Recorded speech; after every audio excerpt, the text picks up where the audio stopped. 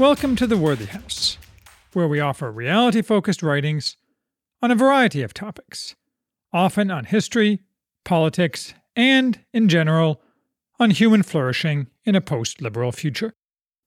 I am Charles, the maximum leader of the Worthy House. And today we are reviewing How Democracy Ends by David Runciman. In the past year, several high-profile books have been published that purport to analyze the future of democracy. All are reactions, and not positive reactions, to the election of Donald Trump. All are written by people of the left, but that doesn't necessarily mean they are either wrong or bad, although there is certainly a very strong correlation between being left and being both wrong and bad. As part of my own analysis of a future reaction, of which the death or massive alteration of so-called liberal democracy is a necessary part, I am slogging through these books, and also doing so in order that you may avoid doing so. How far I will get through the stack, I am not sure, but I did get through this book, David Runciman's How Democracy Ends. Runciman's work is somewhat repetitive, somewhat rambling, and somewhat silly. But to give credit where credit is due, it is not unhinged, and at least recognizes that the end of democracy as we know it today in the West is inevitable. His prediction is not that we'll end up with some kind of dictatorship, or, to use the favorite current buzzword of the left, authoritarianism. Most of the book is Runciman analyzing bad ways democracy could end, in a stream of consciousness style. But his actual, somewhat hedged, prediction seems to be that we'll end up with an enervated democracy in the West, with countries full of rich, childless old people passively accepting that they have no real say in government, an eternal Japan. Leaving aside that the lifespan of any such society is going to be very much shorter than eternal, it's not even clear that such an end state is better than the supposedly undesirable alternatives Runciman offers as possibilities for democracy's end: coup, catastrophe, or technological takeover. Runciman is honest enough, too, to admit that democracy has until very recently been regarded as a terrible system. Yes, Winston Churchill in 1947 famously said that democracy was the least bad of the possible alternatives. But as Runciman points out, at that point, the other choices currently or recently on offer were pretty obviously terrible.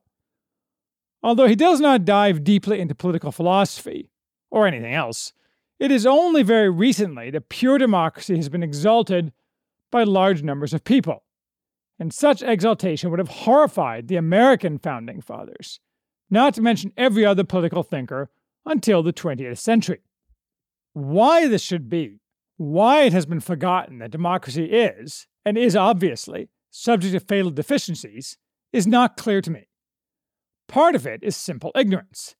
If you asked random Americans to differentiate among republic, representative democracy, and democracy, only a tiny percentage would be able to offer any response that made any sense.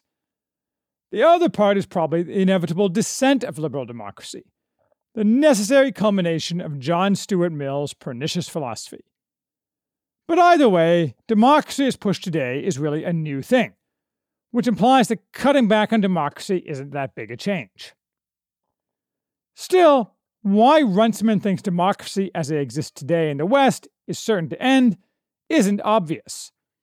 It's more of a conclusion he announces, and he's also happy to tell us that he has no solutions to offer. Honesty is the best policy, I suppose. Of course, I know why I think democracy, in the sense of liberal democracy, is doomed, and I'll be happy to explain at length. But for a man at the left, the current political system in the West, and the arc on which it is, seem ideal, with ever more power accruing to the left to enforce ever greater emancipation on everyone. Yet Runciman does not advert to this, and he does not identify any specific reason why democracy will necessarily end. His analysis instead echoes Toynbee or Spengler. It's driven by the repeated assumption that political systems, like humans, have stages and a lifespan, a view that is long out of fashion. In fact, Runciman often refers to Western democracy as no longer young and now middle-aged, drawing explicit biological-type conclusions from that premise. He says that while Western democracy is over the hill, but the declining years of anyone's life are sometimes the most fulfilling. That's the sort of thing aging hippies tell themselves as their bodies start to sag. On the other hand, he rejects the usual fear of today's lazy prognosticators, that we are reliving the 1930s. We are too rich, he says, and most of the West is too old to bear any relation to the 1930s. Which is true, but it still doesn't answer why he thinks democracy is effectively doomed. I think it's basically because, as Francisco Franco's brother-in-law, Ramon Serrano Suner, said when asked, why did the Spanish Civil War happen? Answered, we just couldn't stand one another. Anyway, putting that issue to the side, first up is coups, the armed takeover of democratic institutions. By pure coincidence, the book I read just before this one was Edward Luttwak's classic, Coup d'Etat, A Practical Handbook. Runciman relies heavily on Luttwak's book. The why is unclear, since all of his discussion here revolves around Trump, whose actions, and the actions of his enemies, bear no resemblance to anything in Luttwak's book. Runciman's basic point seems to be that the circumstances surrounding Trump's rise in the presidency are the dog that didn't bark. Trump didn't do anything crazy, the generals didn't decide to not obey him, the bureaucracy continued to do what it wanted. Then Runciman spins a counterfactual to further illustrate his point. He correctly points out how dramatic it would be, in fact a form of coup, he claims, had Trump been defeated and refused to accept the election results. He sighs with relief that did not happen. But he seems completely blind to the glaringly obvious fact that the converse did happen. Hillary Clinton and her vast web of myrmidons, throughout the media, the federal bureaucracy, the legal community, and the corporate and academic worlds, have overtly refused to accept Trump's legitimacy and formed a powerful #resistance to deny Trump the power of the presidency and to throw him out of office through any means possible. Not for a moment did any of them accept the results.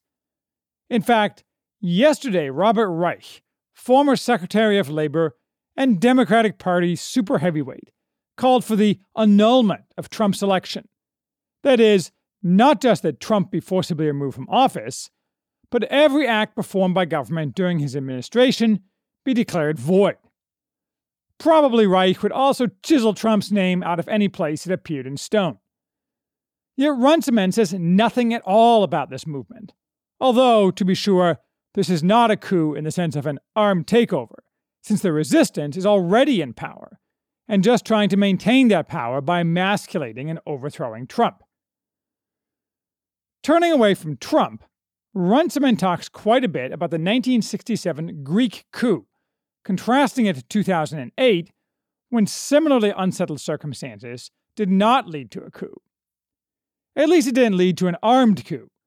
Runciman dances around the question whether there was instead a different kind of coup, where the European Union effectively seized power from the people elected by the Greeks to run their country. Runciman chalks the difference up to the aged population of Greece today. Median age is 47. As he says, political violence is a young man's game. So as the population ages, entropy replaces explosive changes as the default condition of politics. I think this analysis is right, although Runciman beclowns himself by never mentioning the real issue in 1967, which was the quite legitimate fear of communist takeover, following the actual civil war, ending in 1950, in which the communists were defeated in Greece. Note, of course, as always, that those who led the 1967 coup were put in jail for the rest of their lives, while communists were never punished in any way for their far greater crimes. Wikipedia has a whole lengthy article on the trials of the junta. Needless to say, there is no article on the trials of the communists. Runciman then sidles away from actual coups to claim their supposedly related supposed phenomenon, executive aggrandizement, when elected strongmen chip away at democracy while paying lip service to it, looks like being the biggest threat to democracy in the 21st century. Anyone who is paying attention knows that is code for attacking Poland and Hungary. So it is no surprise that the very next sentence identifies those countries' governments as the offenders, along with Turkey, India, and the Philippines. Poland and Hungary then regularly recur in the same context throughout the book. It is also no surprise that not a single example is given of this supposed chipping away at democracy in those countries. Because as I've detailed elsewhere, all this is mere cant, a propagandistic way of stating that Poland and Hungary, where supermajorities of right-wing parties have been elected in totally free elections, aren't leftist enough, which somehow is supposed to be anti-democratic in a way never specified. Part of the problem here is cognitive dissonance. Runciman wants to be a neutral observer of politics, and thinks he is a neutral observer, but his definitions and analysis always assume left dominance as the only desirable state. Any regime that is voted into power that does not worship liberal democracy, which has over the past 2 decades morphed into shorthand for left dominance, is magically and without analysis suddenly described as not a democracy at all. Since he can't state openly why that is, Runciman just leaps to the conclusion without discussion, babbling a little along the way to distract the reader. The same mental confusion is shown by other delicate phrasing in the book, such as blaming the miserable current fate of Venezuela on, wait for it, playing with the fire of populism. Yeah, that's it. Still, Runciman's basic analysis of a coup as an unlikely way for Western democracy to end is sound. He has interesting things to say about the 1890s in America as a parallel time, but points out that back then, democracy had untapped potential and seemed young, and therefore resilient and appealing, whereas to many today, it seems sclerotic and largely useless in improving their lives. And thus, common cause is much harder to find than it once was. It's just that the result isn't likely to be political violence, mostly due to ennui and affluence, a conclusion with which I mostly agree. Although if the hard left were to gain actual power in America, it seems likely that violence would result, since that is always the default approach to the left when it has actual power, in order to reinforce and further that power. Buy more guns, is what I say. Runciman next covers catastrophe, where the majority of the silliness in the book shows up. I'm sure it's true that if a giant asteroid hits Kansas, democracy will suffer, as people scrabble for food among the ash clouds. But that's not what he's talking about here. He is mostly thinking of environmental catastrophe, repeatedly referring to Silent Spring and lecturing us that we are backsliding in unspecified ways from our commitment to environmental health. He adds an incoherent analogy to Hannah Arendt's thoughts on the Holocaust. Oh yes, Hiroshima gets thrown in too. Then, of course, he turns to climate change, correctly blaming democracy for the fact that nothing at all is being done about it, but incorrectly assuming an autocratic regime would do something about it, when in fact nothing but a global government would be likely to do anything about it, and then only if convinced future benefits outweighed current costs. He also correctly notes that if environmental disaster actually does come to pass, democracies are pretty good at doing something about it. But he doesn't tell us why they are better at reacting than other forms of government, probably because they aren't. Humans are just good at dealing with actual disasters, and, probably rationally, not so good at taking high-cost actions now to prevent ambiguous cost problems later. What Runciman seems to be groping at here, which is a bit clearer in his end-of-book summation, though not presented with any reasoning, is that A, global warming will probably kill us all, so B, it's okay if democracy ends if it allows us to better deal with global warming. Finally, we get rambling about killer robots and nanotechnology, with the point seeming to be the democracy becomes less important when Skynet is hunting us down with Terminators, which is, I suppose, true. The author's third destructor is technological takeover, which does not mean artificial intelligence. Something Runciman accurately points out is always a mere 20 years away. But the erosion of democracy due to the internet, abetted by the lords of tech. But Runciman isn't very concerned. He believes that the state holds the whip hand, and platforms like Facebook gain their power, even at their maximum, not through coercion, but through connectivity, an inherently weaker form of influence. Still, Runciman fears, Facebook could undermine democracy if it were to weaken the forces that keep modern democracy intact. Yes, online interactions seem like pure democracy, but they lack the face-to-face element of the only earlier pure democracies, certain Greek city-states. Here, Runciman for the first time draws clearly the distinction between representative democracy and pure democracy, and points out that the former is threatened not so much by the internet, but by the erosion of social bonds, including participation in party politics, which has been going on for a lot longer than the internet. Still, the internet exacerbates this process, not to mention that autocratic regimes can use technology to enhance their control in ways undreamed of in the past, with the active cooperation of Facebook, Twitter, and all the others to boot. Finally, Runciman turns to possible alternatives to our current type of democracy. He name-checks the Dark Enlightenment types such as Nick Land and Curtis Yarvin, with their inane ideas about turning government into a corporation. But the rest of his analysis is pretty good. He identifies that democracy offers, at its best, dignity and material benefits to the populace, and if it starts to fail in either, its attractiveness erodes. This is the simplest explanation of Trump's rise.